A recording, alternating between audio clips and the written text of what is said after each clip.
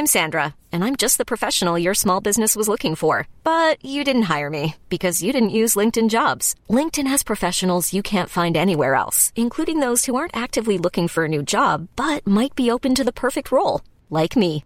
In a given month, over 70% of LinkedIn users don't visit other leading job sites. So if you're not looking on LinkedIn, you'll miss out on great candidates like Sandra. Start hiring professionals like a professional. Post your free job on linkedin.com/achieve today. Ever catch yourself eating the same flavorless dinner 3 days in a row?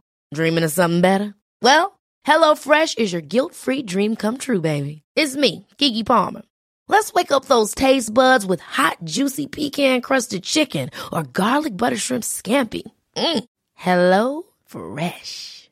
Stop dreaming of all the delicious possibilities and dig in at HelloFresh.com. Let's get this dinner party started. Hey, Dave. Yeah, Randy. Since we founded Bombas, we've always said our socks, underwear, and T-shirts are super soft. Any new ideas? Maybe sublimely soft. Or disgustingly cozy. Wait, what? I got it. Bombas. Absurdly comfortable essentials for yourself and for those facing homelessness. Because one purchased equals one donated. Wow, did we just write an ad? Yes. Bombas. Big comfort for everyone. Go to bombas.com/ACAST and use code ACAST for 20% off your first purchase.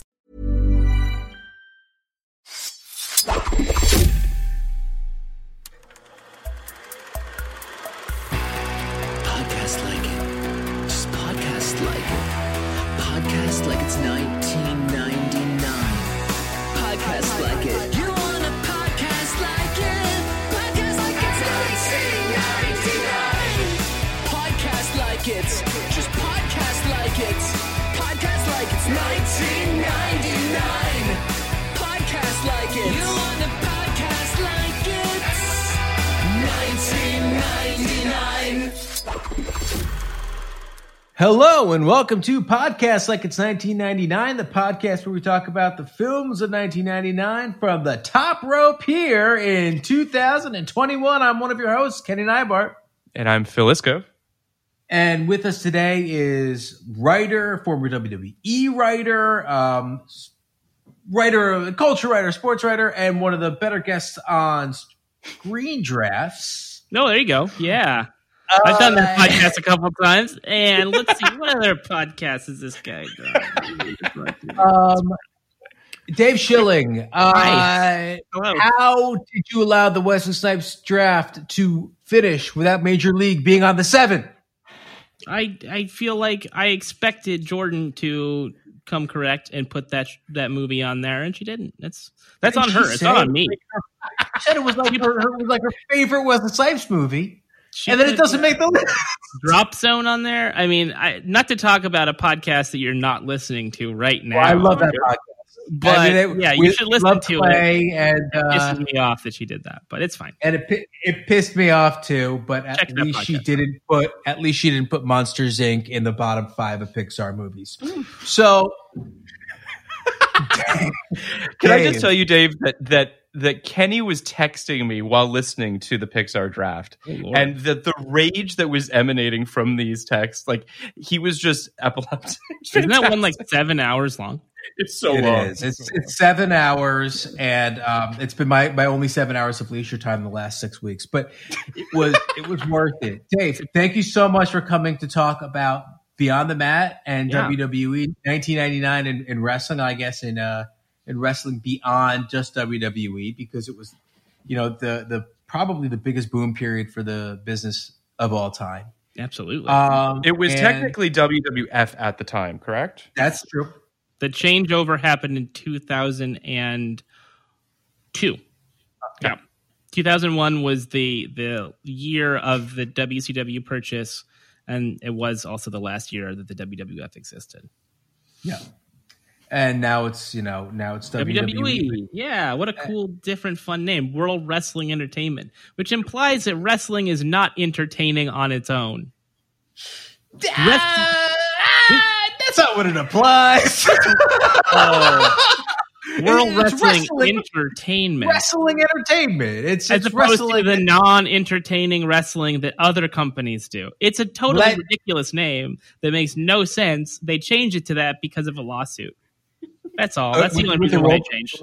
World Wildlife Fund, which of course threw a great bash and long shot. But Dave, so you were I'm going to do my best to say your history, and please correct me. It's your life, not mine. You were like a culture writer and a TV writer, sports writer for a long time, right? Still, and some of those I still do, but not most. Right. And then you were kind of a frequent podcast guest on podcasts about wrestling, hosted the Masked Band podcast, which, Dave Shoemaker was the guy who brought me back to wrestling, right? Nice. Yeah. So I didn't watch wrestling for a good 10 years. And I thought his articles on Deadspin were fantastic. And I thought his book was really good and really it was the first time anyone, viewed wrestling the way I viewed it, as performance art, as something to be kind of dissected beyond just what's happening in the ring, and the way Phil said something to me last night when he was watching Beyond the Mat. He's like, how could something be this fake and this real at the same time? And I said, that's what I love about it. So you hosted the show with Dave Shoemaker for The Ringer. Yep. For a while. 2 years, I believe. Yeah. 2 years, the height of that show. and then you left to write for WWE. I believe. I did. All right, so I have a question right off the bat. What does that mean to write for WWE? A fantastic question. Okay. A question that I wish I didn't have the answer to. What it means is wrestling is not just the match. It's not 2 hours of people fighting. It is 2 hours of people fighting and the reasons and why they fight. Why does Stone Cold hate Mr. McMahon? Well, that's the writer's job, is to decide what's the personal issue that makes these two figures come into opposition. What are they saying? Wrestling didn't always used to be a heavily scripted art form. It used to be, interviews were part of the television broadcast, and they were intended just for the purposes of getting you excited about the show coming to your town. So, Ric Flair would be interviewed by Tony Schiavone on WCW Saturday Night or what have you. And Flair would say, Tully Blanchard and Arn Anderson and I are coming to Chattanooga, Tennessee this Saturday. And Dusty Rhodes, you better watch out. I'm the world champion, and my shoes cost $7,000, and you're a piece of trash. But the important bit in there is cutting a promo, and that was a great one. Yeah, right off the top of my head, you can see why they hired him. That's what he said. My shoes cost $7,000, and you're trash. Which is true. That is essentially Dusty what was trash, and Ric Flair was known for those gators that he's having a hard time holding back. Exactly. Yeah. So the only truly important bit inside that verbiage is come to the show on Saturday in Chattanooga, Tennessee to see the match. It is promotion. And that is the fundamental premise of professional wrestling. It's not a magic trick, but it is sort of like, I guess, the tease. It's a teasing art form in the way that, seduction exists in adult entertainment. It's not, you can't just go straight into the sex. You have to be intrigued by the poster on the box. You have to be intrigued by the title. You have to be intrigued by the stars. Everything in entertainment is seduction and promotion and marketing. But wrestling, it's directly in the story. You know what I mean? That's what you're writing. I learned a lot watching this documentary, but one of the things that I didn't know is that the announcers are being fed lines by a writer, behind the scenes? Not by a writer. Not a writer, okay. The announcers are in a headset, or have a headset in their ear, or they're wearing, headphones. And they are in communication with the person in the back, the producer who's sort of running the show. They're kind of like the director of the live broadcast. And for WWE, that's Vince McMahon. Okay. Yeah. Is that Vince McMahon today? Yeah. Okay. Unless he's not doing it because he's ill or something. But That's that incredible. would be information I wouldn't know. But when I was there, Vince McMahon would sit at what they call the gorilla position, which is a television monitor, multiple television monitors. You see it in the cameras and stuff. And he can bark at you and tell you, oh, you need to say that Shawn Michaels is a pussy or something, you know. You have to tell Phil why it's called the gorilla position, or else he's going to think it's some like bizarre carny thing. Professional wrestler and announcer Gorilla Monsoon sat there in the early days of the WWF under Vince McMahon. So it became Gorilla Monsoon. Gorilla Monsoon was his name? His wrestling name? His wrestling name was Gorilla. His real name was Gino Morella, I believe. You wouldn't believe how not like a gorilla or a monsoon this guy was. He was big and hairy. He was large. He was. It's true. A lot of hair on his back, and shoulders, and chest. When we were kids, he was doing the play-by-play. He wasn't even doing the color. He would say things like, punched him right in the bread basket, or things like that, or to the solar plexus. He would make up body parts that people would get hit in. But that sounded somewhat erudite. I learned about biology from Gorilla Monsoon. So did I. I know that sounds dirtier than it should. Solar plexus is actually a real thing. Dave, do you feel like this documentary is an accurate representation of wrestling? Yes, it is maybe the only Wow. accurate representation of wrestling. Okay. Because it is one of the only... This and Wrestling with Shadows are the two documentaries. Yes, and that's about Bret the Hitman Hart and Bret Hart leaving WWF to go to WCW and the circumstances behind his departure. Both of those have unprecedented access to the behind the scenes. And because both of them were independently shot and produced and released without the benefit of the WWF, benefit or detriment of the WWF in their involvement, the picture of the business is far more realistic. The kind of manic energy and the carnival barker elements of it, and Vince McMahon's personality really comes out in those two movies, both this and Wrestling with Shadows. For anybody who hasn't seen those two movies, watch them back to back or something. So, and Phil, I would implore you to watch that as well. Wrestling with Shadows is the best documentary I've ever seen. And I'm not joking. What happens in that movie? You know, the best documentaries are very often movies where the filmmakers go and expect one thing, and something else happens. And Wrestling with Shadows is basically just supposed to be about Bret Hart's daily life as he figures out his next step beyond wrestling. And what happens, I really don't even want to give it away, but what happens is so harrowing and tragic and Shakespearean that you can't help but be kind of devastated at the end of it, particularly for you, a Canadian. So like Bret Hart. Well, can I say, I want to, you said something there. The Shakespearean thing kind of triggers something for me, and I'm curious as to both of your thoughts on this, because as I'm watching this documentary, I was really kind of hit with the paradox of wrestling to a certain degree, which is that it's inherently very theatrical, right? Like it's deeply theatrical, and yet it's also attempting to be unbelievably masculine. And those two things are kind of contradictory in its own way. And I'm sort of like, and forgive the pun, but I wrestled with that as I was watching this, thinking about these men that are trying to give off this intense masculinity when behind the scenes, they seem like pretty normal guys for the most part. I mean, family men and for what have you.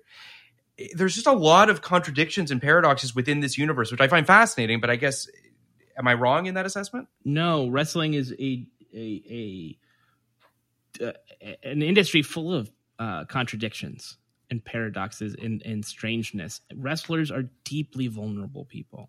They're incredibly insecure in the same way that actors are. But at the same time, like you said, they have to go out there and they have to constantly scream at each other and talk about how I'm going to whoop your ass and I'm the best and you're trash.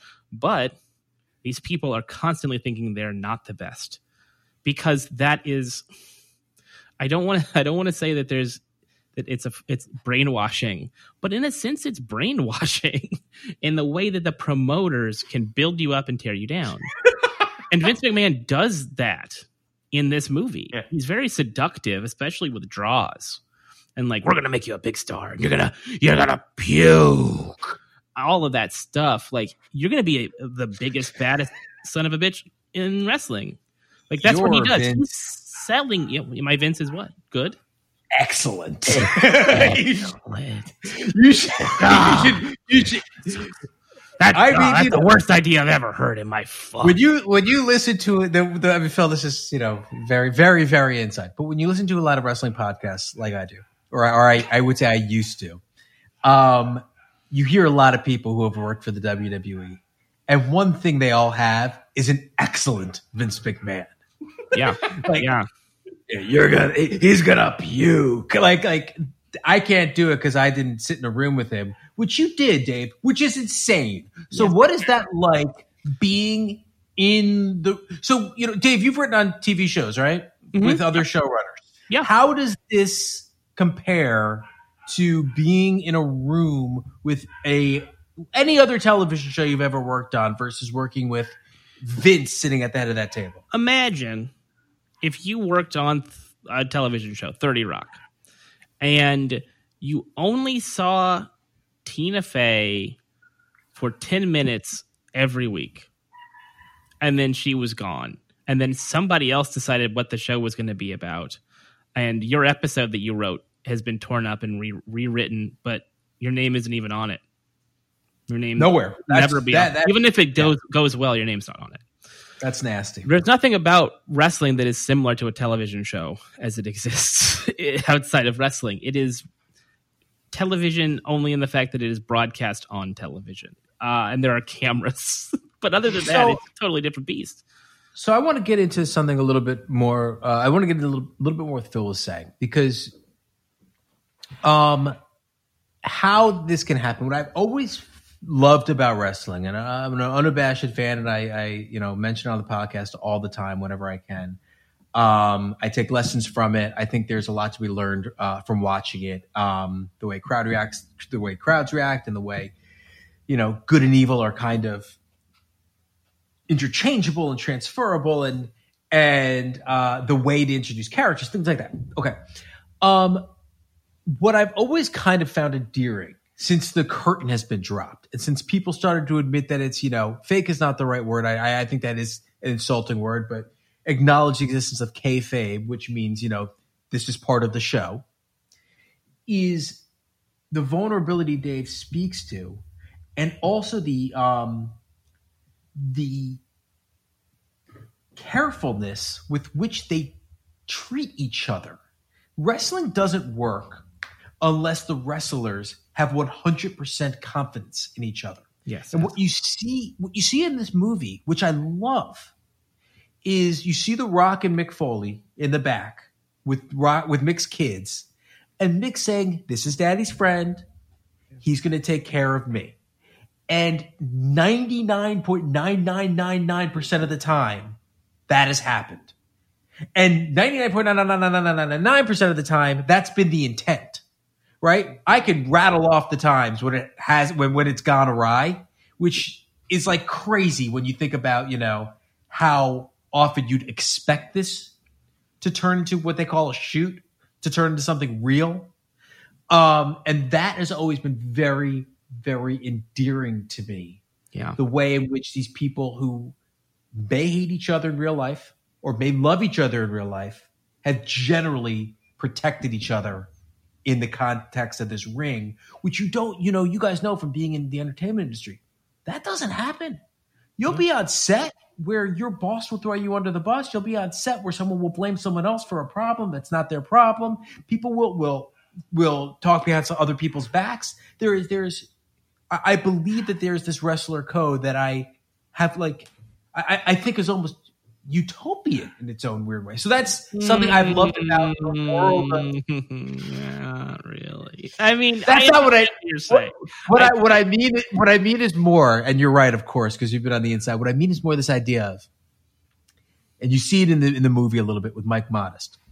If someone throws something at the wrestlers in the ring, all the wrestlers are out to figure out who that is and how to protect the guy in the ring from the person who is intruding.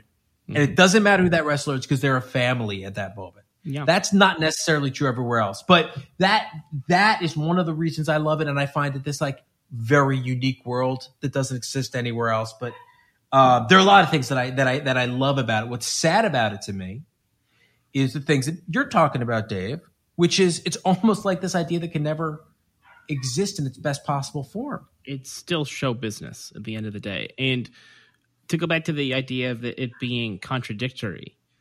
They are a family. They're like a sports team that has no opponent.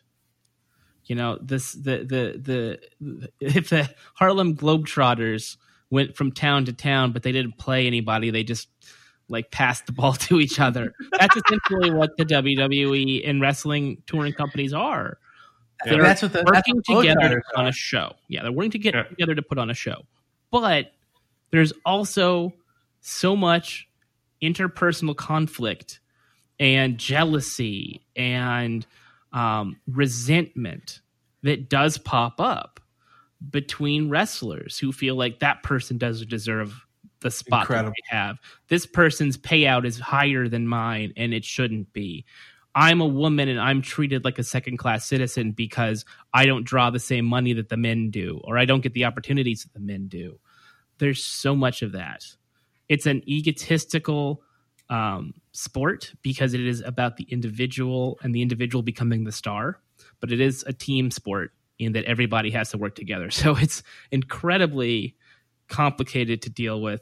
It's a mind fuck. I don't know if I can curse. I don't remember. No, absolutely. You can.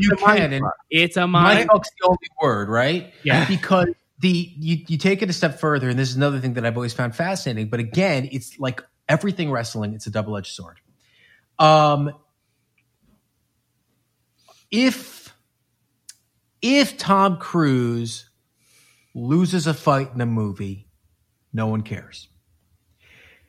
Because he's Ethan Hunt, right? Because he's not himself. Sure. If John Cena loses a fight, that reflects on John Cena the person.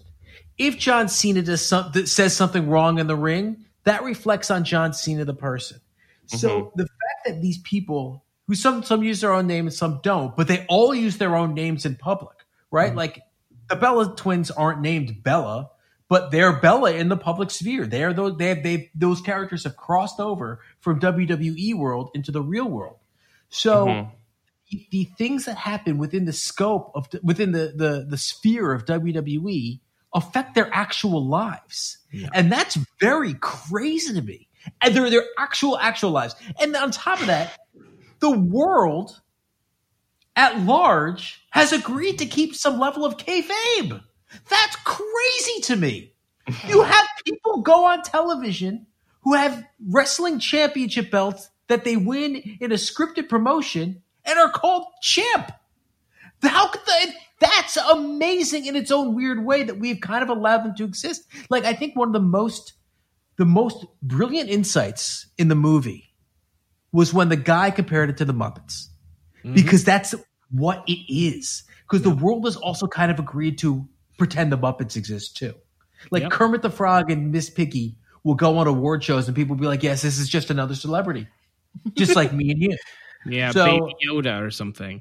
But, but at the same time, you know, we do that. But then Hulk Hogan is under oath giving testimony, and he says, you know, I'm Terry, and Hulk Hogan is a character, and like, you know, you can't conflate the two, but we do all the time. Like, you do conflate the two because you go out in public as Hulk Hogan.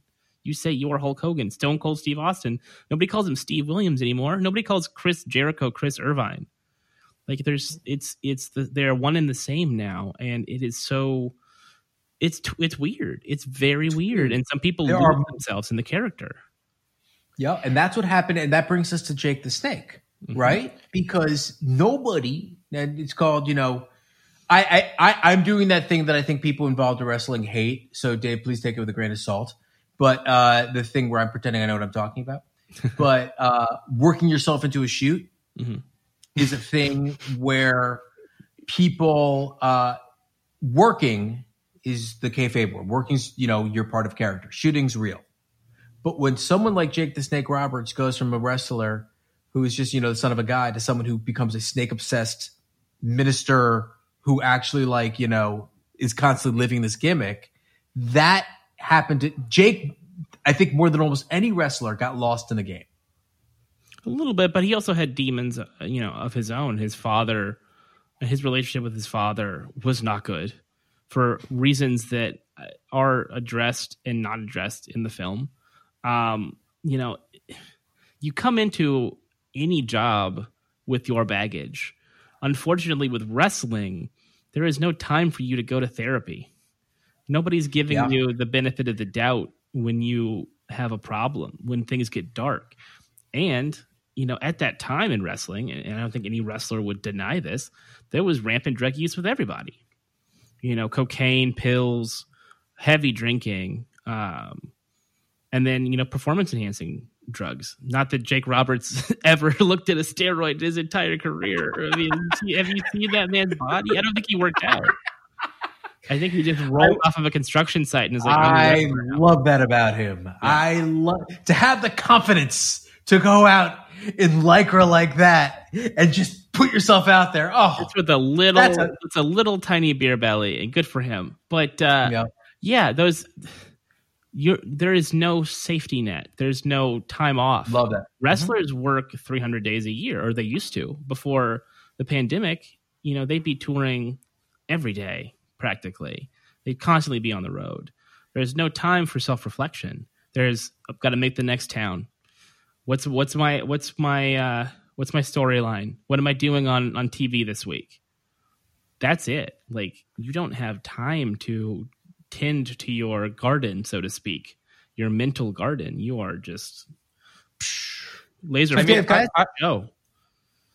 say that. Go ahead, Bill. Sorry, I was just going to say that the Jake the Snake portion of this documentary, which is without a doubt the most harrowing, and then reading that Aronofsky was obviously inspired by it to write The Wrestler. I mean, not a surprise, but still, he did. Yeah. It's a really, really sad story. I mean, Jake the Snake is a really sad soul to watch that and see that. He's still with us, though. I mean, he's found some level of grace and salvation. Like, it's with any addict. He's said it's still a struggle all the time, but he was able to, through that community of wrestlers, through that band of brothers and sisters, find a bit of a safe landing. Solace. Did he? The movie says that he never sort of reconciled with his daughter. Do we know if he did post 99? Has he, or is that? I'm just curious more than anything, because their scene together in it was really powerful. Yeah, I think by now he has. Don't quote me on that, even though I am just saying that publicly on a podcast. Don't quote me. But okay. I believe that he's talked about making amends and trying to do that kind of thing. He's had a fairly wild last 20 years in terms of people were confident this guy was going to die. Yeah, this was not a question. Him and then another wrestler named Scott Hall. E60 ESPN did a feature on Scott Hall, and they both were like essentially standing 9 count. It was over. Yeah. And as Dave was saying, there's another wrestler named Diamond Dallas Page who brought them into his house and helped them, like, nurse them back to health. And they both, I think Scott Hall's still pretty involved or around the WWE, right, Dave? Mm-hmm. He's in the Hall of Fame. I never met him, but I remember seeing him in catering at WrestleMania and being like, that's Scott Hall. Fraser. He's my favorite guy. That's where you see a lot of the legends is WrestleMania weekend. So they're just kind of hanging out, eating free food. What I wanted to ask you, Dave, was, were you a fan from when you were like a little kid? My fandom began probably in 1991, 1990, somewhere around there. My most vivid early wrestling memories involve Macho Man and Jake the Snake, actually, and Macho Man's wedding to Miss Elizabeth and the attack at the end of that Slam 91, the match made in heaven and the match made in hell. And Jake unleashing a cobra. I guess it was a cobra or some sort of snake onto Macho Man, him biting his arm. And the cutaways to the crowd of children weeping and people with these ashen faces. It left me shook as a child of 5 or 6 or however old I was at the time, that this horrible atrocity had occurred, and will the Macho Man receive his vengeance, his pound of flesh? And that was, of course, the magic trick. That is the heat. That is the inciting incident that begins the journey towards the payoff, the big match at whatever the show might be, the Royal Rumble or something. I was like, we have to order this paper. Mom, Dad, Survivor Series 91, we gotta order this. And then Survivor Series 91 is also the year where The Undertaker beat Hulk Hogan for the WWF Championship. 2 weeks later, there's a pay-per-view Tuesday in Texas. Mom and Dad, we got to order that. It's cheaper this time because it's only 2 hours and it's on a Tuesday. So that's how they hook you. It was like, oh, God, this horrible thing has happened to my hero, and he has to get revenge. But at the time, there were only 4 or 5 of these. Yes, there were 4 a year. It was a little more cost effective. Yes, to be a wrestling fan. Like then, you started to have upwards of 20. But right? there was WCW at the same time. So I was also sampling WCW, which was a Southern company based out of Atlanta, owned by Ted Turner. And they would do their own 5 or 6 pay-per-views a year, plus specials on TBS that were 2-3 hours long with commercial breaks and everything.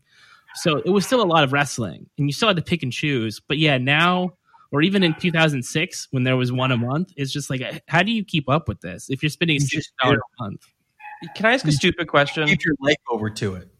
I feel like I know the answer to this question, but I'll ask it anyway. The wrestlers are getting screwed when it comes to the money, right? I mean, all the money's going into the federation, and they're getting pittance, I imagine. Oh, absolutely, yeah. I mean, it used to be much worse. It used to be you get $100 a week or something, or $125 a month, something crazy, some like tiny stipend. It's like, this is what you earn. And then you'll do the shows, and then we will decide based on the gate the percentage of the payout that you as a wrestler will receive every show.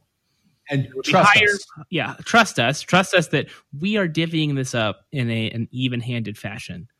But for the most part, you know, the big names, the Hulk Hogans, the Macho Mans, the Jake Robertses, $1 Million Man, Flair, Sting, like they're making way more money.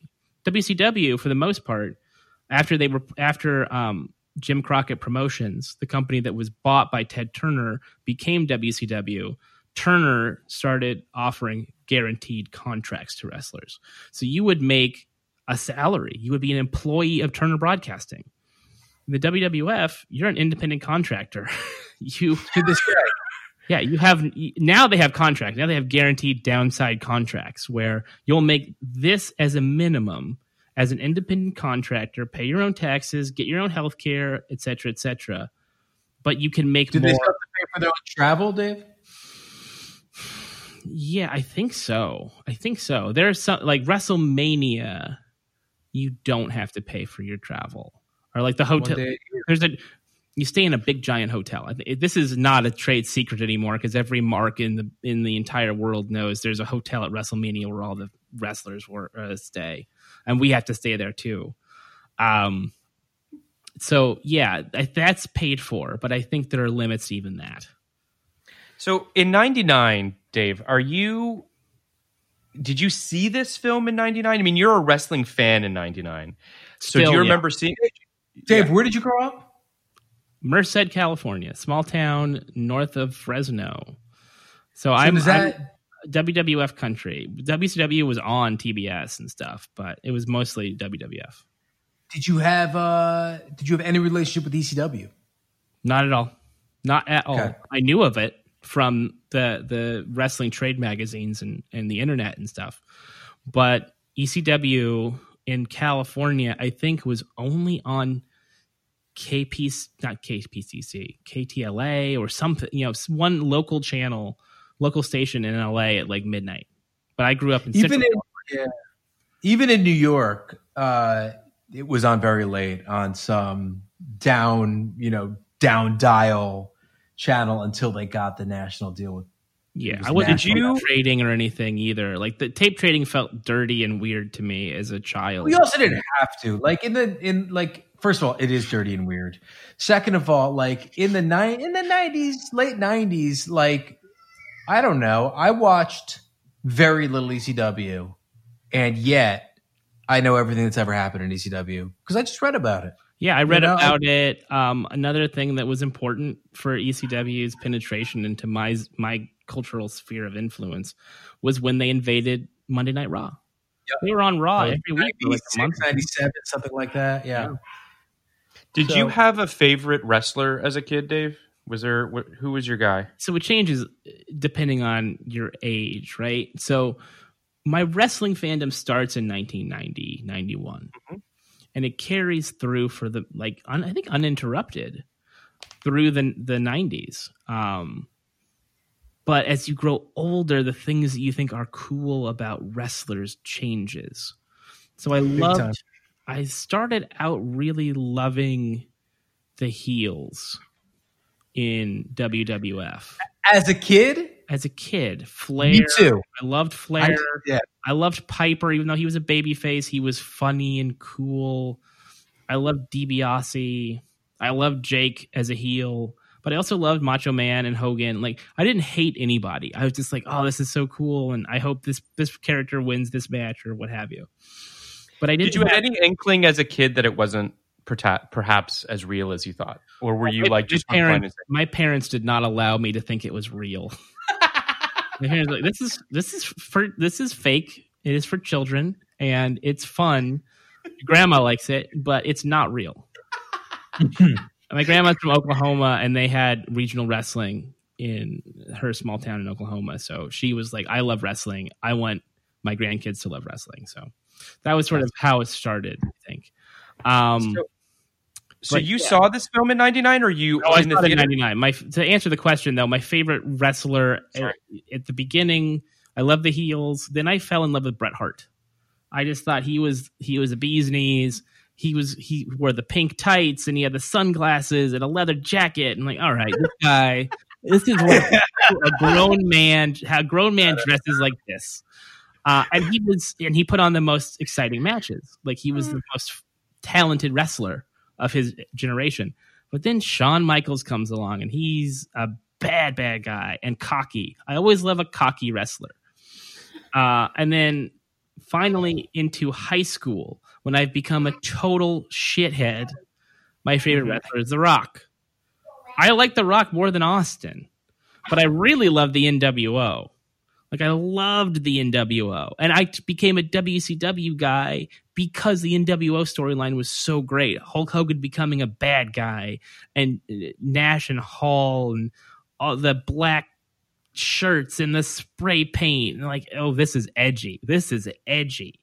So I fell in love with it. Edgy. It really was. Like, I personally, WWE Mark from the beginning, and always sampled WCW, but always kind of viewed it as, the other guys. Inferior, yeah. Not necessarily inferior, just the other guys. Like, kind of secretly thinking, like, I hope this isn't superior. Like, I hope that I'm not on the wrong team here. But just the other guys. Then when the NWO hit, now I think we're getting maybe a little too in the weeds, Phil, but basically, like, the NWO were more or less a bunch of ex-WWE guys who came over and invaded the promotion. But the beauty and the genius of it was that it really, truly felt like they took over. It felt real. Really, truly felt like the wheels had fallen off. Like WWE every once in a while, I'd say every 5 years, will do an invasion angle. There's one right now where someone will like kind of invade the company and kind of assert their dominance for like a couple of weeks. But it never feels like the wheels are falling off of the company. It never feels like the company's actually in danger of falling prey to the invaders taking over the company. It always feels like Vince is always be in charge. NWO felt for a while like this might wind up being an NWO show. Like they did an NWO pay-per-view. Yeah, they had Hulk, which was a big deal. They probably had, the 3 hottest stars on the show, and that's unusual. Yeah. But that storyline ended so disappointingly. The Sting aspect of that was like the coolest shit.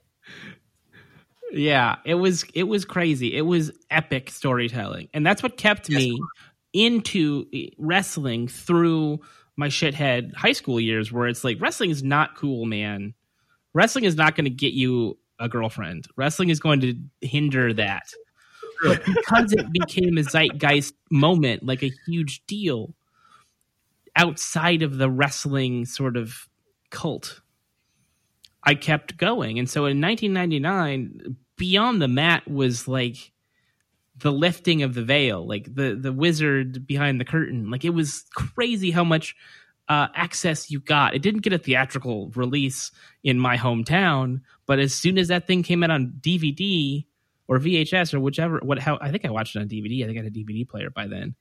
I mean, I poured over it. It was the first time you really got to see Titan Towers, the headquarters of WWE in Stamford, Connecticut, and to see how Vince operated and to see how the machine worked. It was a huge deal for me. So that can I just give a brief synopsis of the movie?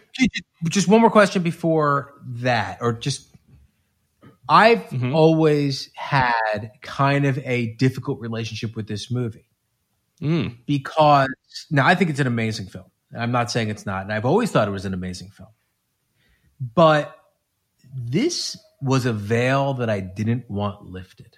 Interesting. And I would say this Beyond the Mat, Wrestling with Shadows, and The Wrestler, to some extent,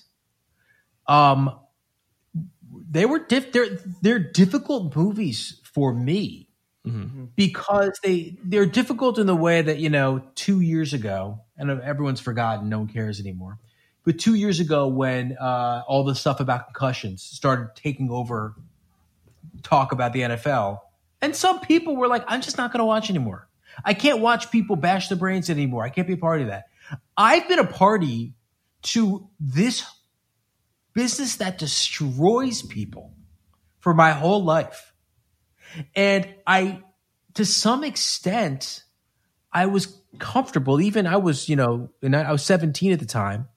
I was comfortable living in, ignorant bliss when it came to this business because, again, WWE, wrestling in general, provides something that no other medium provides. It's this high wire, on the fly, improvisational, collaborative thing that at its best is storytelling unlike anything I've ever seen. Yeah. Like what Dave just described about NWO, you can't tell that story anywhere else. You can't tell with the Sting element. You can't tell that story. You can't tell, Dave, the Daniel Bryan story at the Superdome 3 or 4 years ago, 4 or 5 years ago, or Austin versus McMahon, or Hogan and Savage. Any story. To me, Bayley versus Sasha. Like, if you get into that story from the beginning, like, these are amazing stories that it pains me and destroys me that the people telling these stories, the company telling these stories, treat their people, and you can speak to this better than anybody, about as badly as people are treated in corporate America. So to play not devil's advocate, because I don't want to call them devils, but I would never do that. But to say something in defense of WWE specifically and wrestling in general, it's gotten much better than 1999. WWE has medical staff. They offer, free medical attention to these people. You can go to the Performance Center in Florida and get looked at. Their rehab is paid for. They have former WWE wrestlers on Legends contracts. They pay for people to go to rehab. It's not perfect, but boy, is it a far cry from what it was in 1999. And this is as good a place as any to transition into the synopsis of the movie. See that? It's professional. Beyond the Mat is a documentary that focuses on the lives of professional wrestlers Terry Funk, Mick Foley, aka Mankind, and Jake Roberts, aka Jake the Snake, and Darren Drozdov. I guess he's puke at the beginning of this, but the film tells the story of their lives as we learn the wrestling industry is not the plastic weapons, fake slap sideshow that many have perceived it as. Through interviews with the family of Mick Foley and others, we see what it's like for family members to watch as their loved ones literally put their lives on the line every week. Beyond the Mat opened on October 22nd against The Best Man, Bringing Out the Dead, Three to Tango, and Bats. It would go on to make $2 million on a $500,000 budget. It's got 82% on Rotten Tomatoes from critics, 83% from audiences. Ebert gave it 3 stars and said, Beyond the Mat isn't a slick documentary. Some of it feels like Blaustein's home movie about being a wrestling fan, but it has a hypnotic quality. Those who oppose boxing because of its violence acknowledge that it's at least supervised sport with rules and safeguards. Wrestling is not a sport, but a spectacle in which weary and wounded men, some obviously not in the best shape, injure one another for money. At one point, we see 2 wrestlers set each other on fire and then throw each other on barbed wire. There are ways to do this in which you do not get burned severely or lacerated much, but it's not simple trickery. And what goes on in the ring clearly really does hurt, sometimes a lot. After a bloody match, 2 wrestlers slap each other on the back and explain, the more you hurt each other, the more money you make, so the more you like each other. I like I said, I knew very little about this world. Kenny mentioned that Kenny is obviously a fan of wrestling, and he mentioned that we were going to, want to do this movie. So I went into it just completely blind and was pretty floored, quite frankly, by it. It really, it made me pretty sad, quite honestly. Like it's seeing those guys at the top of the documentary that are trying out to be in the WWF at the time. And seeing the sort of, quite frankly, tiers that I really didn't know existed. That there's a room with 200 people, and that's like a big night. Wrestling in what almost kind of reminded me of like Fight Club in the basement when they're having their fights. It felt so desperate, and I don't say that in a pathetic way, in a desperation to be a part of this world, such a longing to be a part of it. It's palpable, and then even seeing Kenny and I texted about this a little bit, but like the brass ring is perhaps having your own ravioli commercial. Yeah. There were at the time this movie came out limits on what you could accomplish as a wrestler, because mass communication was what it was, and you had to be on TV to be a professional wrestler, essentially, like a working, successful one. That doesn't exist anymore. And because of the internet and because of the way in which wrestling fans communicate with each other, it doesn't quite feel so ghettoized. It doesn't feel so dirty. I've been to independent wrestling shows where it's like, oh, there's just, we're in, the Ukrainian Cultural Center on Melrose in Los Angeles, and that's weird. But now it feels more like a cool independent rock concert. To date myself, rock and roll music, guys. Let me date myself and say that rock music is a genre. Anyway, it feels different now. And I think part of what changed it, besides just the mediums of communication improving and connecting us more, was this movie.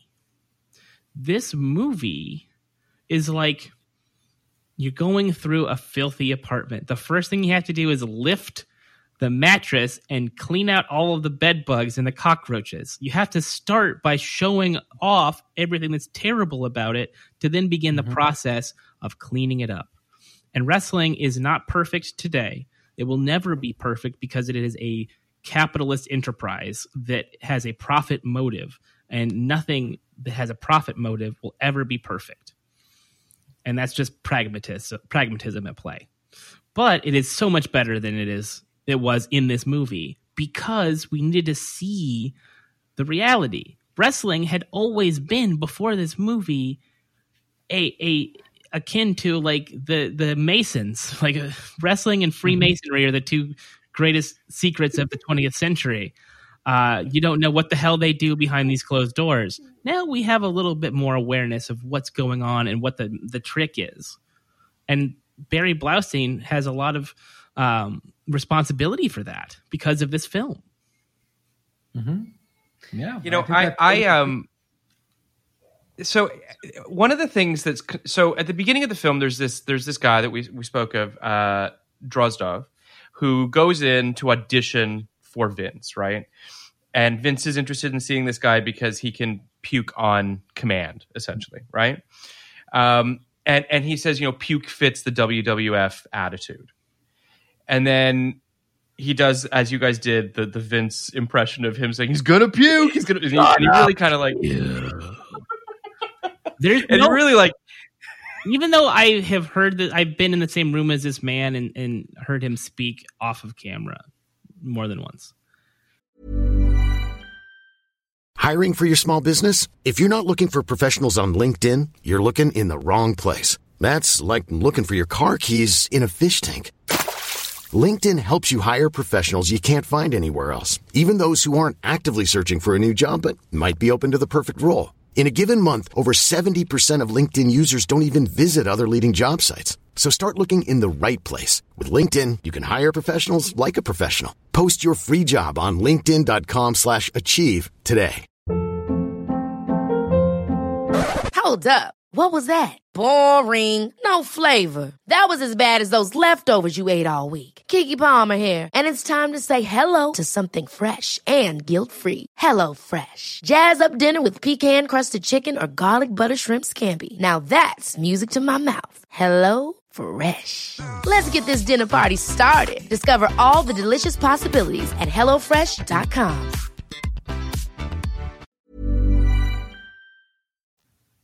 It's not because of that I know the voice. It's because I have lived with this man in my life longer than my parents. Like, he's just there all the time speaking. I like, as an announcer, as a character, as everything. Like, it's so crazy. So that's what there's something.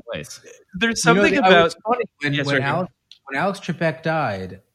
I tried to figure out if there's anybody I have seen or watched or listened to in my life more than Alex Trebek, and the only answer might be Vince. It's crazy to think of that, but it probably is true. Yeah, there's something about Drozdov calling his mom after the audition and saying, you will be real proud of me, Mama.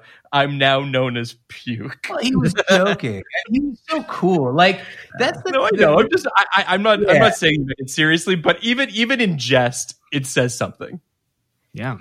It does say something. I mean, it says a lot. I mean, it says a lot to see, for instance, this guy Baron Corbin, who was a badass offensive lineman for the Arizona Cardinals, like a real professional football player, now have to walk around in a crown and a cape and call himself the king.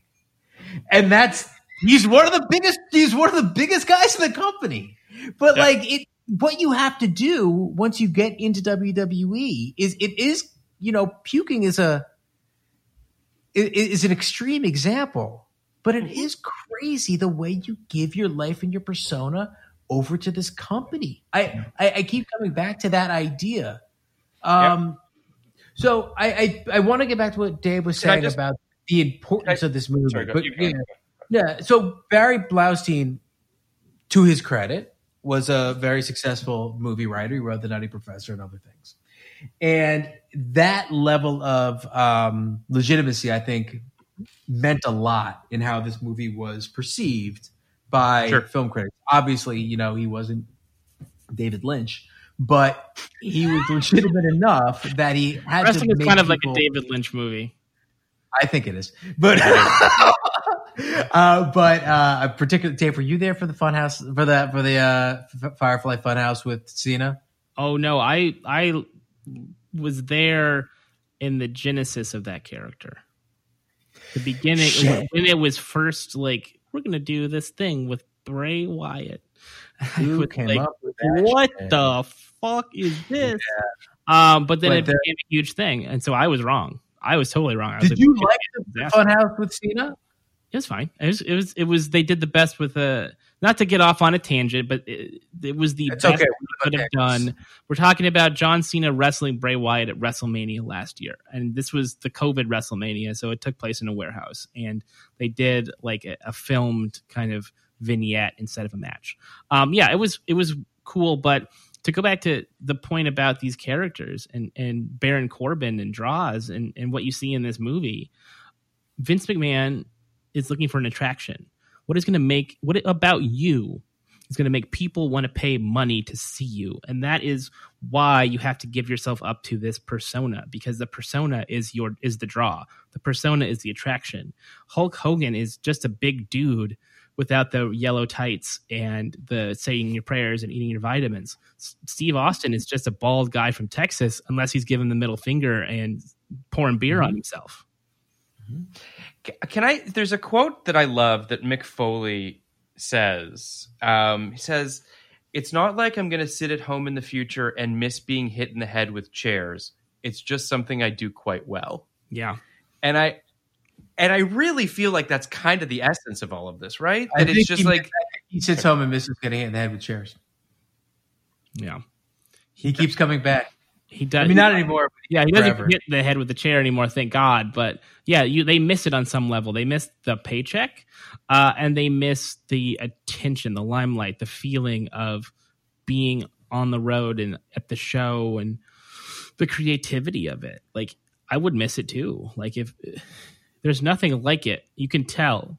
Just being in the arena, being backstage, being in that world, you can tell that there's no feeling quite like being a professional wrestler.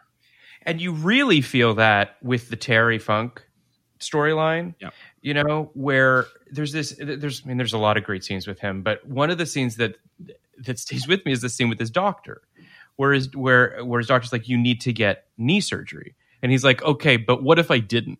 Like, that's basically what he says. Yeah. And the doctor's like, "Well, you shouldn't be walking right now. Like, I don't know how you're walking right now."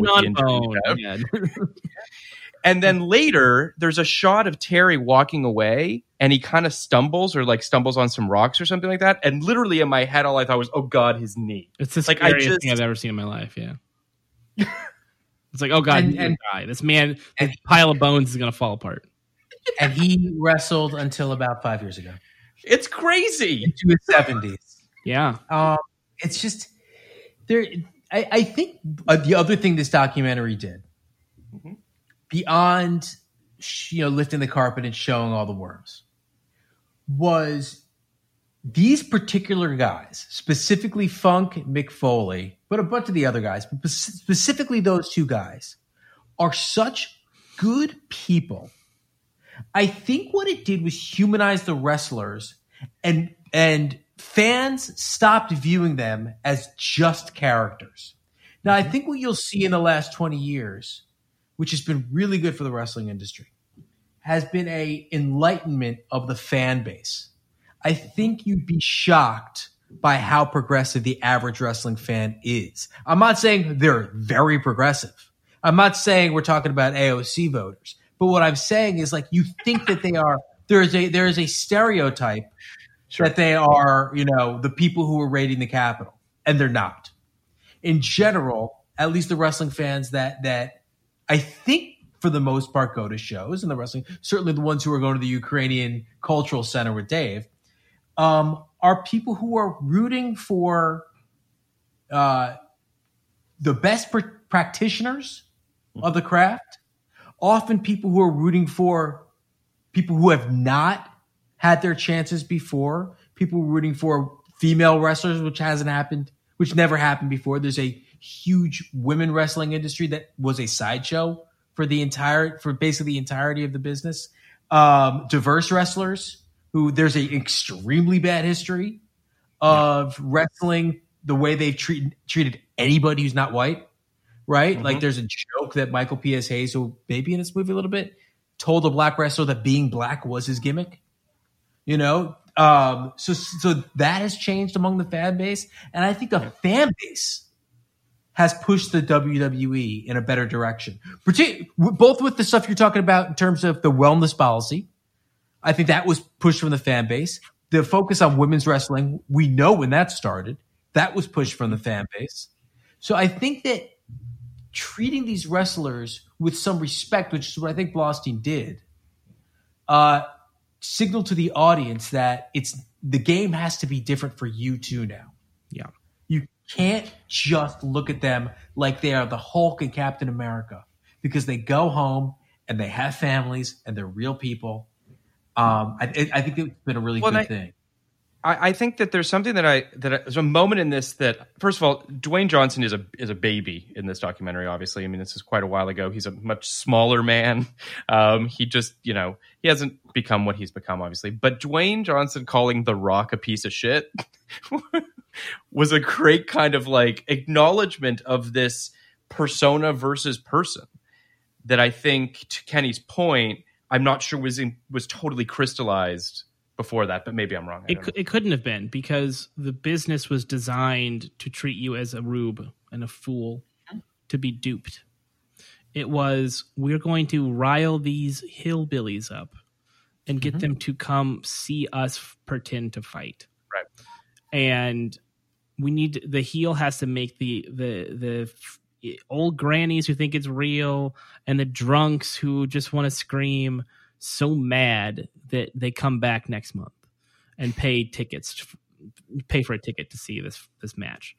Now, partially because of this movie and the way that it's framing wrestling as an art form, as a passion, as a form of expression, the fans look at it the same way. And so they cannot be duped. They cannot have the wool put over their eyes. You cannot just trot out a person from Russia with a hammer and sickle on their tights and say, boo that person because they're from Russia. Because we know they try. They always try. They always go back to the well of xenophobia, because that's what's always worked. But it doesn't work because people are too sophisticated and too aware of the fact that that person's not actually from Russia. That guy's from Bulgaria, or that person doesn't really hate me. They're just an actor playing a part. A fabulously talented athlete who is playing a part. So you can never get that emotion that you see in this movie. The emotion of, I truly despise Dwayne "The Rock" Johnson. He is a piece of shit and I want him to die. In the way that, like, the real wrestling now is not wrestling. It is politics. It is Jake Paul fighting Floyd Mayweather. It is where it's truly like, I find that person legitimately repulsive and repugnant, and I want to see them lose, and I want to see them suffer, and I want to see them beaten down within an inch of their life. That is what wrestling is now. Wrestling as an art form is just the same thing as comic books.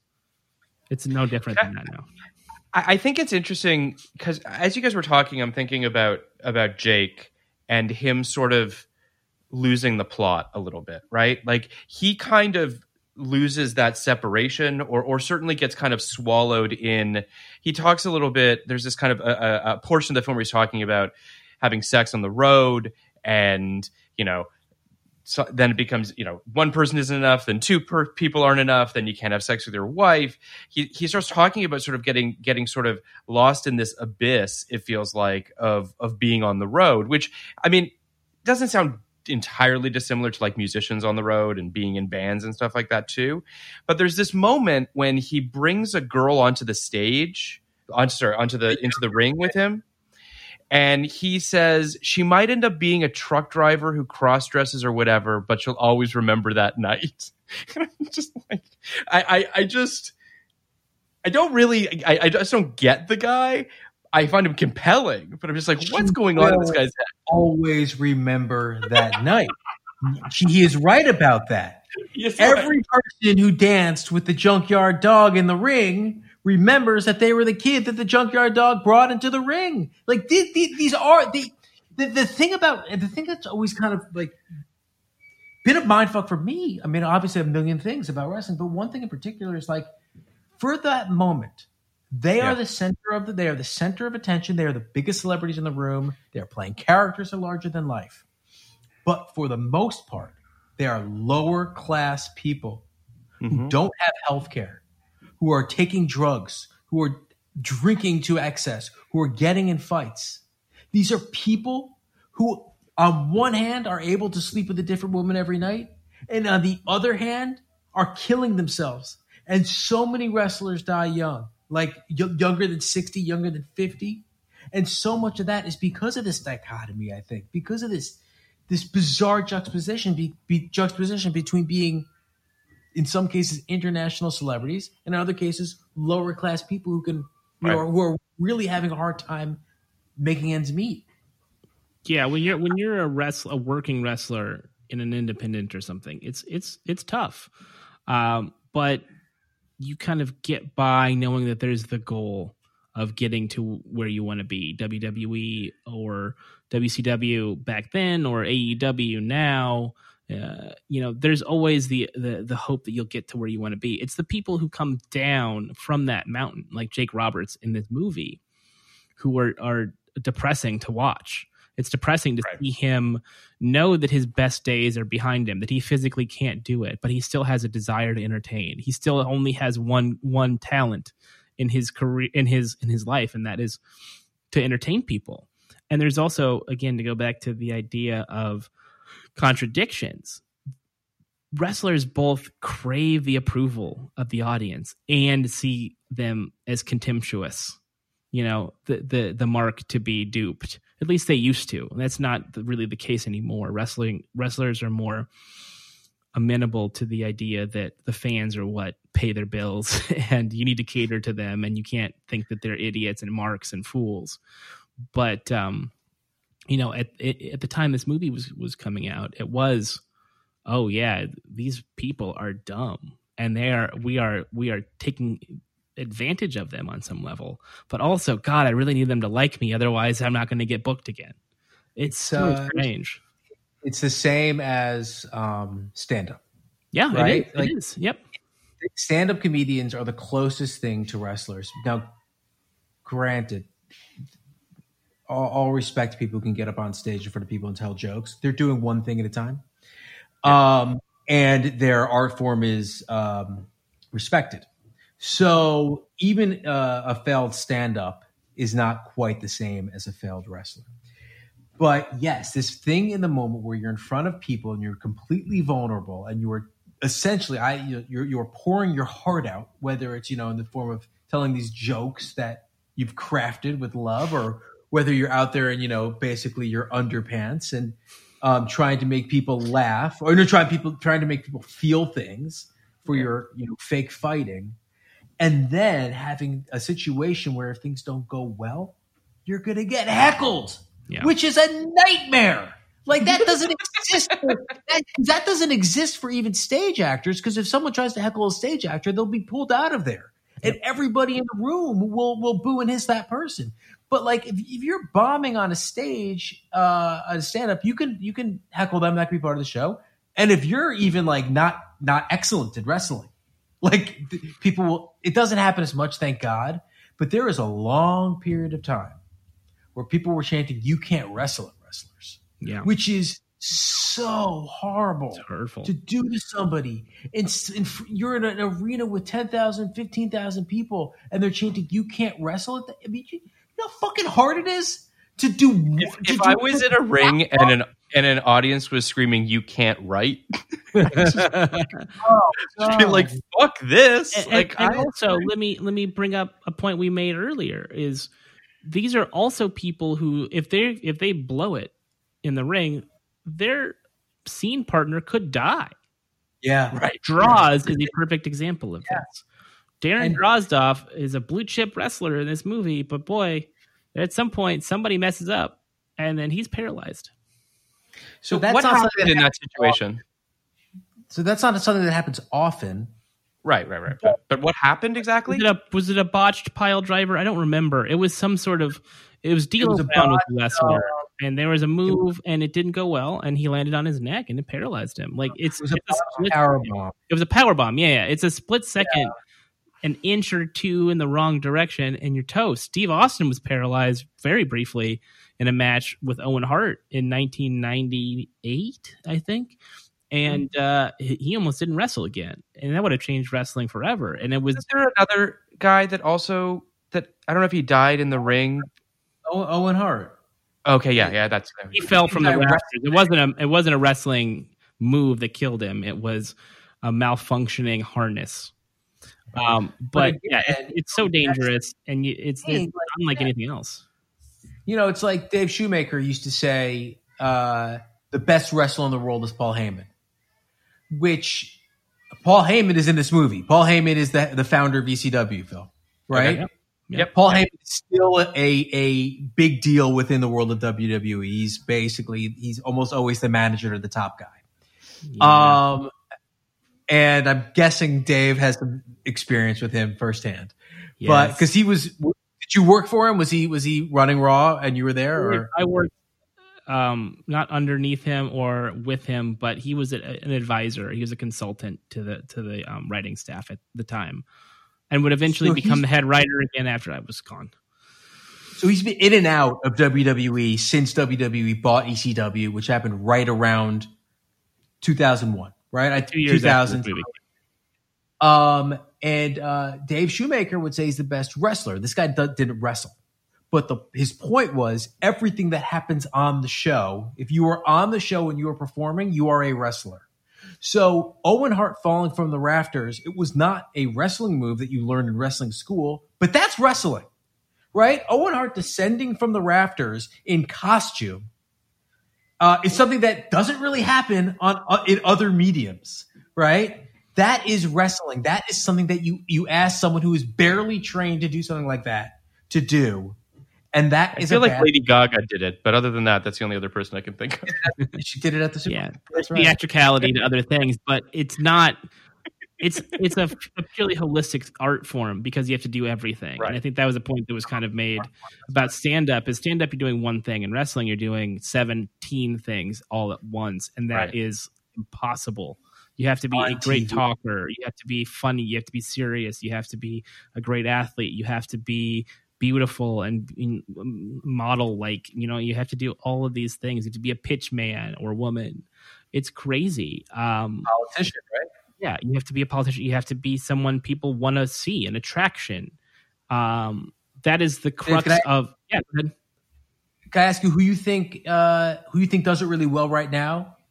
Oh boy, I would say Jon Moxley, who is on AEW, is the best pure wrestler in the world because he can make you believe. He makes it real. He makes it seem like what's happening matters to him. And that is the most valuable skill is suspension of disbelief.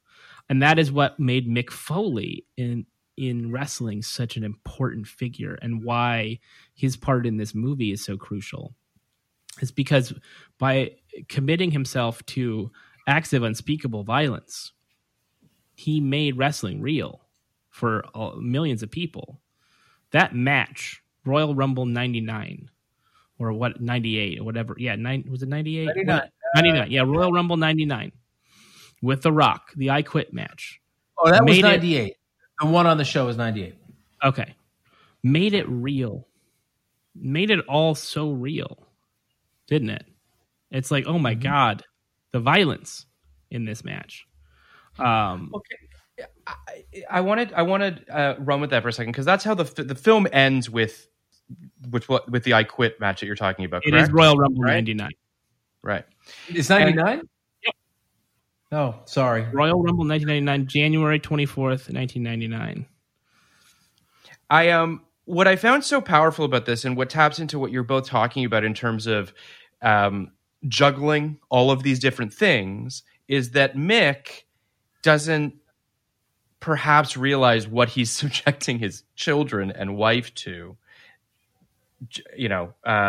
When they're about to watch him fight The Rock. Now, I think he has an inkling and he tries to sort of preface it with the kids by saying, he's my friend, like, don't worry, it's okay. But when he watches the footage at the end of the film and sees his children crying, sees his wife essentially screaming, saying, stop, it obviously really breaks through to him. And he understands that obviously he never wants his family to watch him wrestle again. But it really just goes to show how powerful a medium it actually is. Like, we are watching these people, even if it's a performance, they're still performing as though they're violently hurting each other. It's still very powerful. You have to do it that way. And that's kind of the point I was trying to make, is the reality of this moment, this match, the I Quit match, and the number of chair shots that he takes, and the actual pain that really is on his face, is what made Mick Foley an attraction. It's what made him a superstar, is because the violence that he subjected himself to was real. It was so real that you can't fake a chair shot. And even though these children witnessed this match, even though they saw their father bludgeoned within an inch of his life by The Rock, they all still work in the wrestling business. Dewey Foley worked as a writer at WWE. Yeah. And the daughter was trying to be a wrestler up until last year. Noelle, and Mick, they were on that reality show on the network. Noelle's boyfriend is a wrestler. It is just in your blood. And Mick, the reason I thought it was 99 was because I was mistaking it with the Triple H Mick Foley match the year later. 2000. Yep. That was the 2000 Rumble, right? Yeah, and it was a similar sort of brutal match, but not as brutal because they couldn't do it again. It was a street fight at Royal Rumble 2000. I remember it clearly because that was the first time they brought out the barbed wire bat in WWE. Yep. This is a bat covered in barbed wire. Believe it or not, they tried to do this again after this movie came out. This movie comes out in October 1999. It comes out on DVD and VHS in 2000. You would think, like, okay, let's pump the brakes. This is too much. People are starting to see that this sport's really fucked up.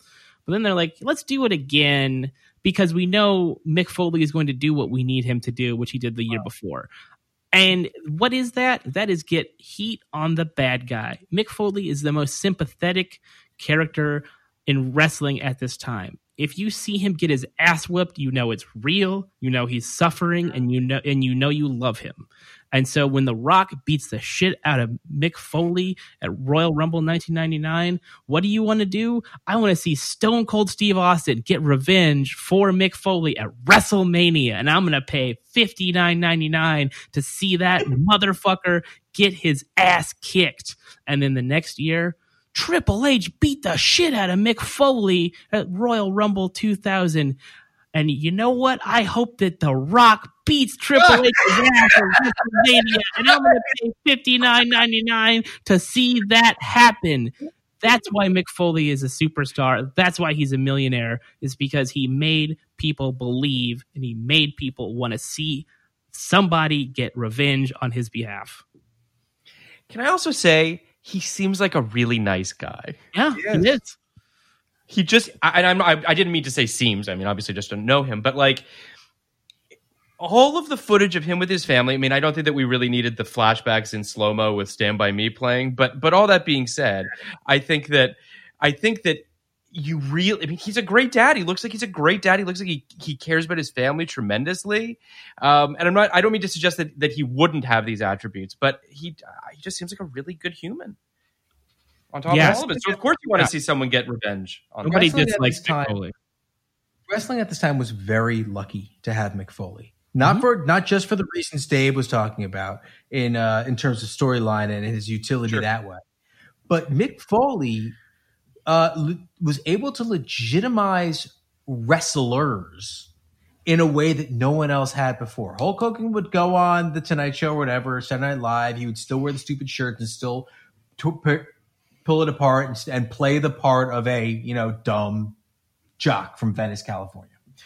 Mick Foley's move after the ravioli commercial was to write an autobiography, not ghostwrite an autobiography, which everyone was very clear that he wasn't being ghostwritten, because there were others that were ghostwritten, and it was, it was the whole industry WWF had of like, we'll find a writer to write the book with the wrestler, and it's a brand extension opportunity.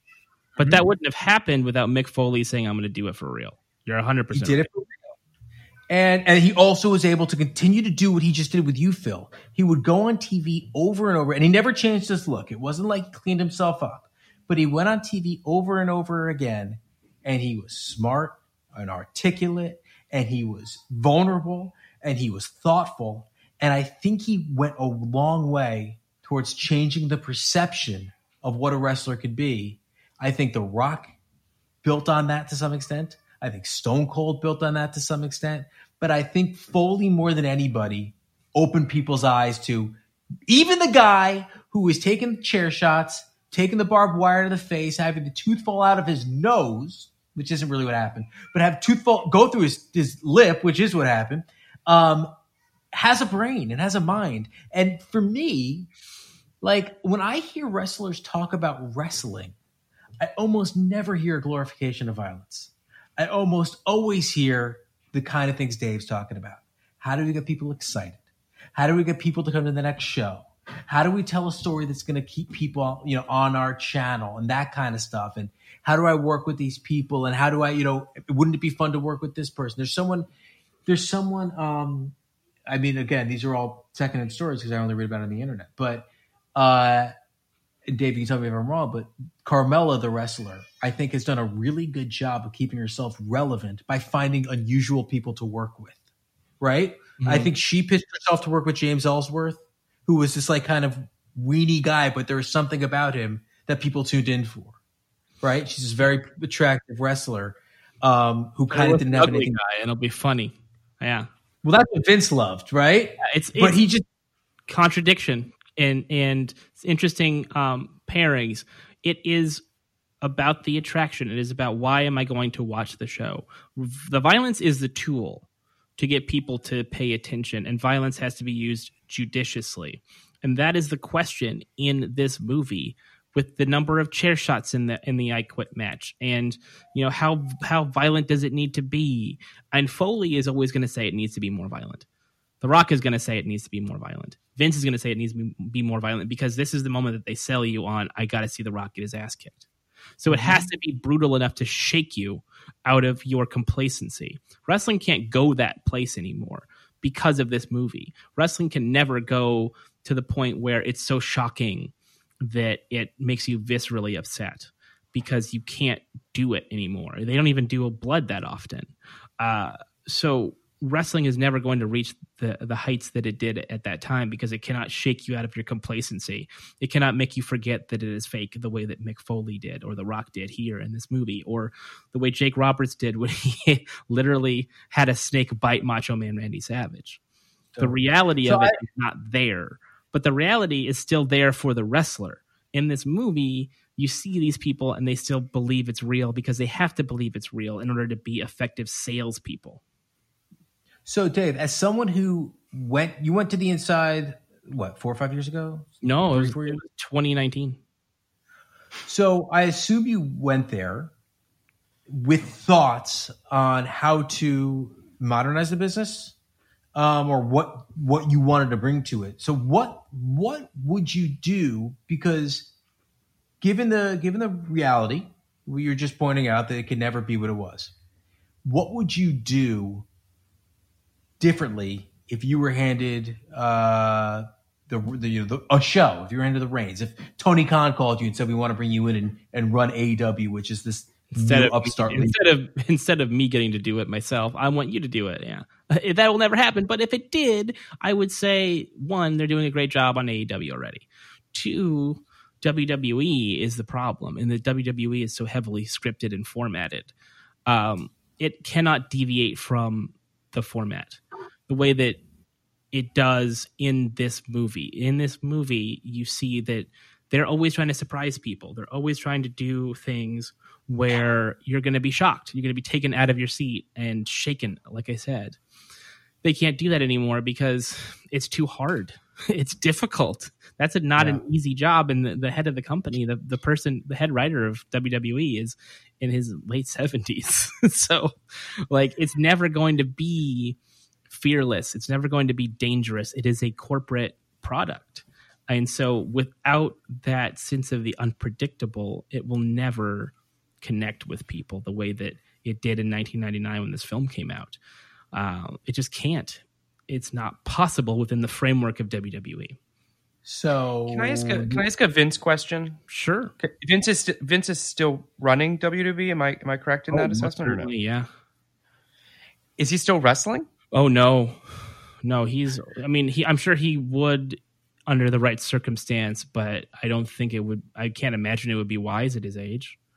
Because when he shows up in the documentary in the ring, I was just like, that was a real mind-blowing moment in the documentary for me, where I was like, what now? Oh yeah, think about Wrestle's in the Royal Rumble in that year. Think about what that was like for every kid who grew up watching this guy as the play-by-play guy in a suit, and not even what anyone really liked.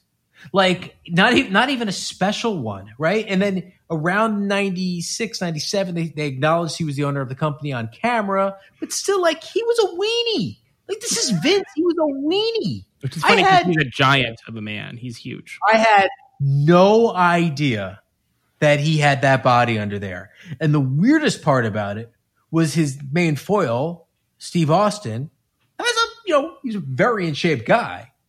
Yeah. But he doesn't look like that. Yeah, Vince is jacked. There's a gym. There is a weightlifting gym in Titan Towers.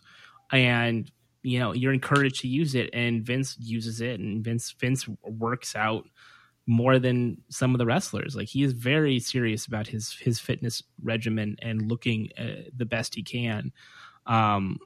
He lives his gimmick too. Like, he really does. Like, that he's a serious person, and he's very much in charge of WWE, and he will be for a long time.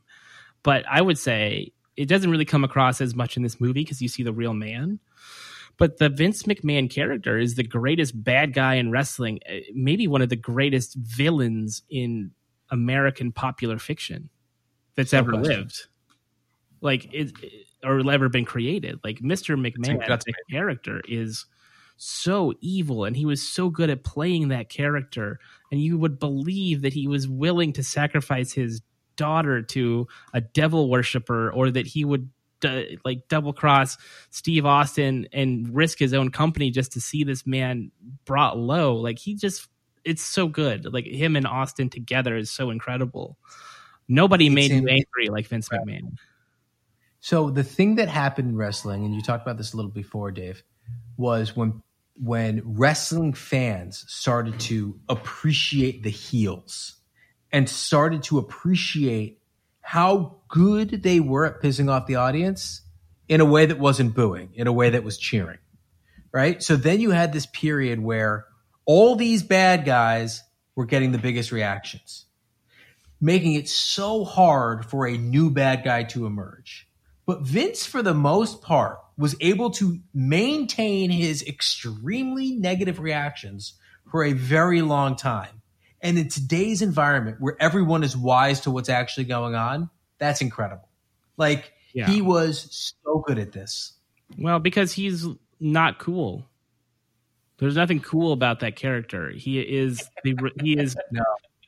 serious and talks like this, and patronizing, and ladies and gentlemen, you will not get what you want to see tonight because I won't allow it. Like, just very good at it. And it doesn't come across here, but he knows wrestling better than anybody. The mechanics of it, the psychology of it. It is a psychological game that you are playing with the audience. And there's hardly anybody on this planet, maybe Ric Flair, maybe Austin, maybe The Undertaker, Shawn Michaels certainly, who know that art form as well as he does. Mick Foley's probably another one of them. So the very end of this film, there's a mention of Droz's injury, I guess is the best. Droz's injury. Mm-hmm. It's very quick. It's barely on the screen. I think I counted, and I don't think it's on the screen for 7 seconds. I guess my question is, I mean, they obviously had to put that in there because it happened, right? And it happened, I guess, a couple months before the release of the film. I don't know that it necessarily leaves the film with the message that was intended, but I guess I wonder what you guys think of that. I mean, I think the message of the movie is not an obvious message. And that's part of what I like about the movie, is it doesn't tell you wrestling is good, wrestling is bad, wrestling is good for people, wrestling is bad for people. it shows a lot of the warts of wrestling, but it also, I think, shows you what's beautiful about it and what is appealing about it. And I think no popular art about wrestling has ever captured the duality of it the way that this has. Even Wrestling with Shadows, which is a good movie and is compelling because of the real story of Bret Hart being manipulated by Vince McMahon. Even with that, it's not as good as this because it does get to the heart of the strangeness of it and the beauty and the ugliness of it. Nobody's ever captured that. No. Glow is a show that is ostensibly about wrestling, but it is not about wrestling at all. It is about other things. The Wrestler is about one very small part of wrestling, but it does not capture everything else about wrestling. This gets to everything that you want to know about it. Everything from the backstage of the biggest company in the world to the ticket takers at the smallest wrestling show, Paul Heyman's speech that he gives in this movie, all of those things that encompass what wrestling is are in this. And this is the only one that has ever done that. Do you think it's... So there's a show coming out on Starz called Heels. Yeah. Do you think it's... And one more thing. It does seem like at least they have a basic understanding of all the things you're talking about. Their perspective on the business seems to mirror what you're talking about. Mm-hmm. Do you think it's possible for a scripted show or a scripted movie to tell the story of wrestling in a way that's as, obviously you can't get it as comprehensive, but as compelling and as realistic as this movie? Yes, that's all I'll say. I feel like Dave might be in development on something like that. I literally cannot say more than yes. That's awesome. That yes is a great answer. So, do you want to rate this, Kenny? Does that feel right to you, or are there other things you want to tap into? Or I could talk about wrestling all day long, but I just want to know who's cool. I don't need to know who's not, but who's cool. Who did you like? Who did you like working with? Who did you like writing for? Best. That's my favorite Kenny question ever. Who's cool? Who's cool? Who did you like working with, and who did you like writing for? You're not writing for anybody unless you're on the road. And for the most part, I was in Stamford writing from The Office, so I can't say like, oh, I love writing for that person, or not. But people that I interacted with that I thought were great. All of the New Day guys are awesome. Baron Corbin is a really down to earth, cool guy. Jeff Jarrett was in the writer's room, and he's a pretty smart dude. Road Dogg knows wrestling really well. Paul Heyman is a wealth of information. Lots of people are really good at their job and really cool and really smart. All of the writers from the top down, are trying so hard, and it is an impossible job. Every single person who writes at WWE deserves a medal. Yeah. It's hard, and they don't get any respect. And they deserve respect. Let's rate it. That was good. So, Dave, on this podcast, every week we rate the film that we're talking about. If we saw it at 99, we give it a rating of 0 to 99, 99 being the highest, 0 being the lowest. And then we rate it again now if we saw it recently. Now, I know that Kenny and I just watched it. I'm not sure if you watched it again. I'm assuming you probably didn't. You know it pretty well, it seems. But I'll go first. I had not seen this film before. I watched it yesterday and was pretty floored by it, quite frankly. I think I probably give it an 82. 82, 83. I'm in the sort of the low 80s on it. I honestly didn't really know what I was about to sit down in. I didn't really know what to expect from it. And if I'm being completely frank, didn't really know how I felt about wrestling before I sat down to watch this thing. And it was a really powerful human experience about people that are, I mean, honestly, it felt like people searching for love in an industry that just seems kind of loveless. It's pretty. It was really powerful. So I mean, I'd probably give it I'd say around 82, 83 is where I'm at. But Kenny, what about you? I did see this in '99. At the time, as I said, conflicting feelings. It's hard as a wrestling fan, right, to see Mick Foley's family watch him get beat in the head and go and watch it again the next day, which I definitely did. But I own this DVD. I watched it more than once. It was also really validating to have this taken seriously and given this kind of treatment. Because for my whole life, the closest thing you ever got to wrestling in mainstream was Hulk Hogan doing No Holds Barred or something like that. So it was kind of a new moment in that. So in '99, I would give this probably an 80.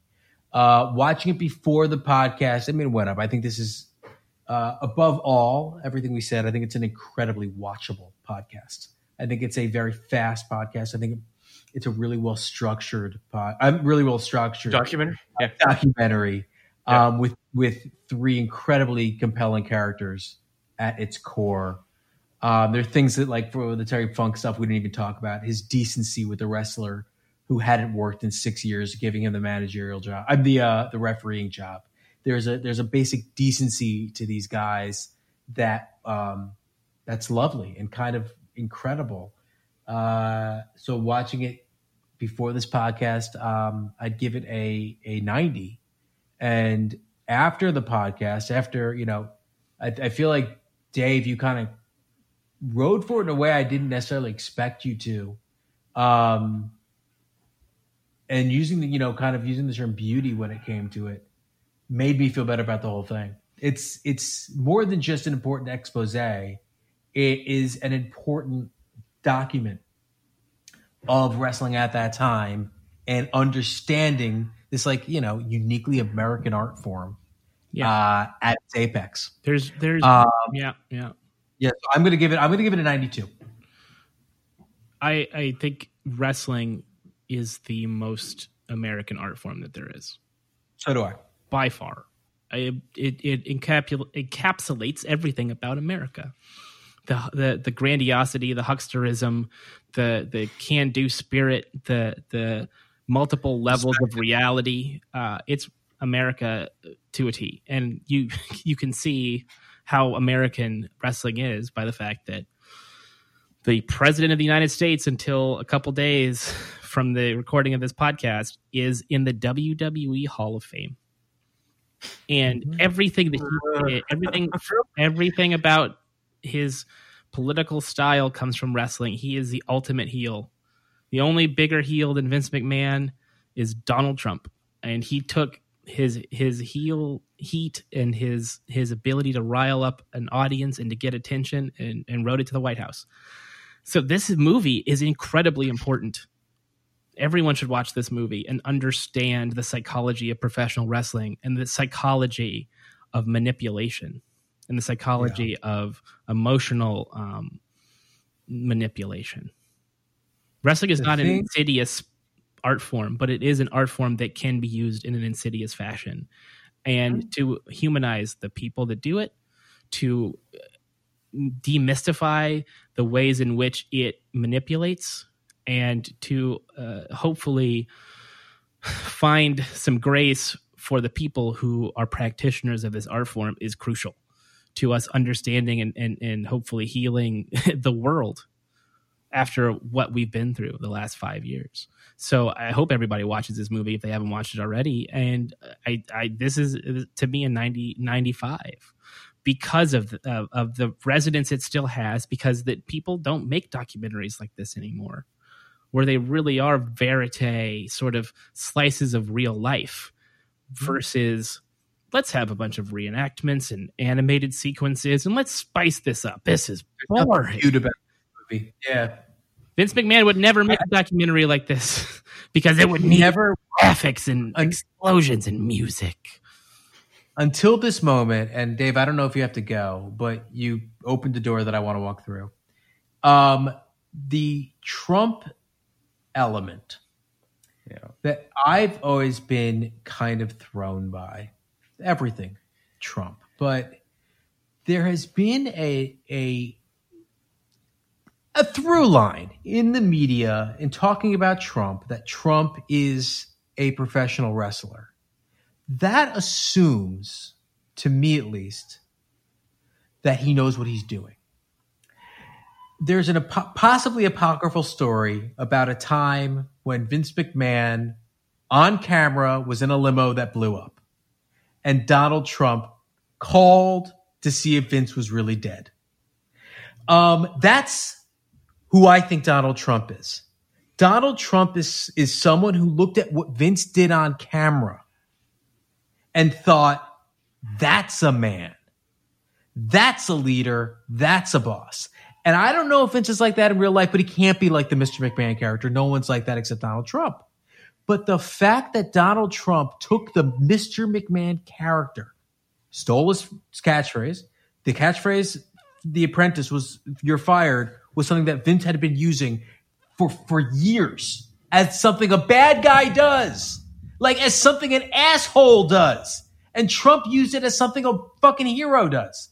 So what happened there with Trump, with him taking Vince, and in his mind, in the mind of a lot of people in America, 75 million people, turning him face, which is to say making him a hero, is something I don't think – Dave, you made the point so much more succinctly than I can, but wrestling and this movie and understanding wrestling and understanding this movie goes a long way to understanding Trump, but we're not even there yet.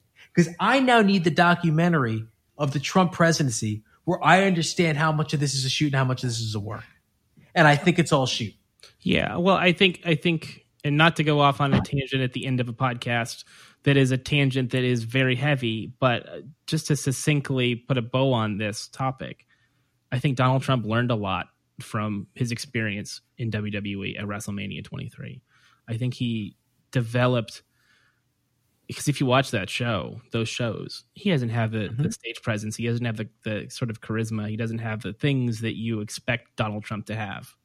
He's just a guy who seems very uncomfortable with the idea of being in front of a live audience.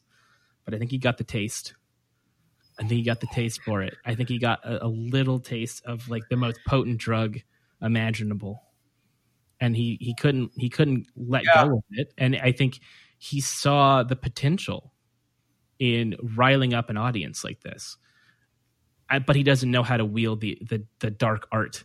It's he didn't know that for a wrestling character, for a heel, the psychology is you want to see them get their ass kicked at the end, which is what I said before about Mick Foley and about Triple H and The Rock in this movie is like they're building up The Rock to get his ass kicked at the end.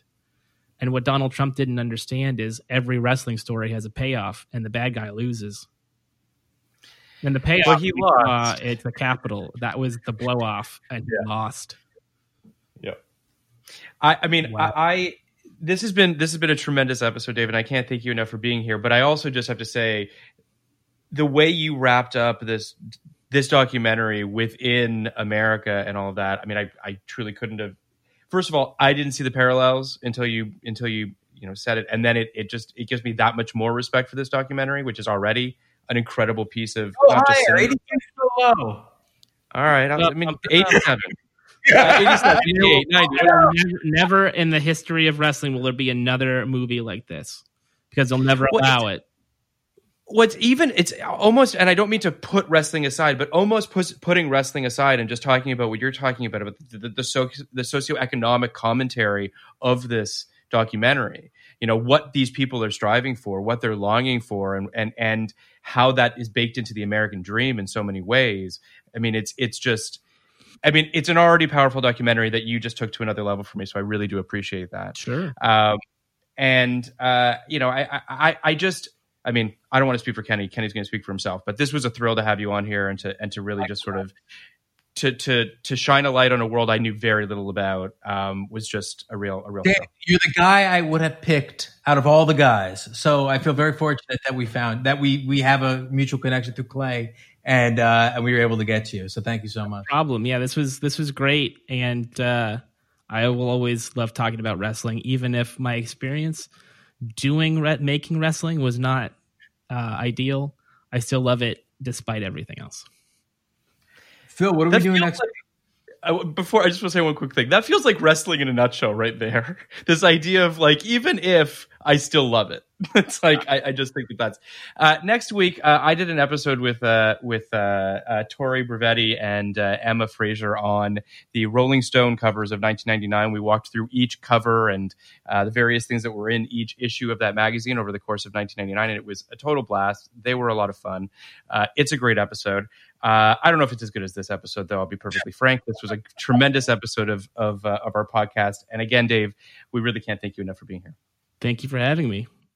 One last thing, please rate, review, and subscribe.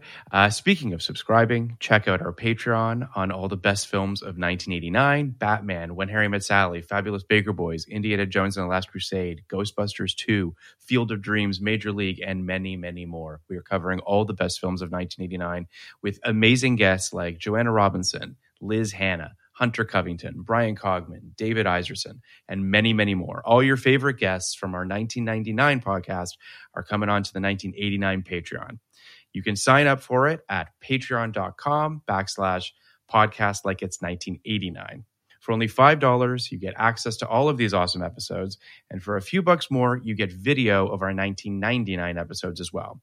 Plus, there are other very cool tiers too, where you can even be a guest on our podcast. Also, please check out our Reddit as well at reddit.com/podcastlikeits. We're also on Twitter at podcastlikeits. We're also on Instagram at podcastlikeits. Thank you to Ernie and Will for producing our episodes, Sullivan for our social media, Jan Katas for our artwork and theme songs, and most of all, thank you all for listening. Podcast like it. You want a podcast like it? 1999.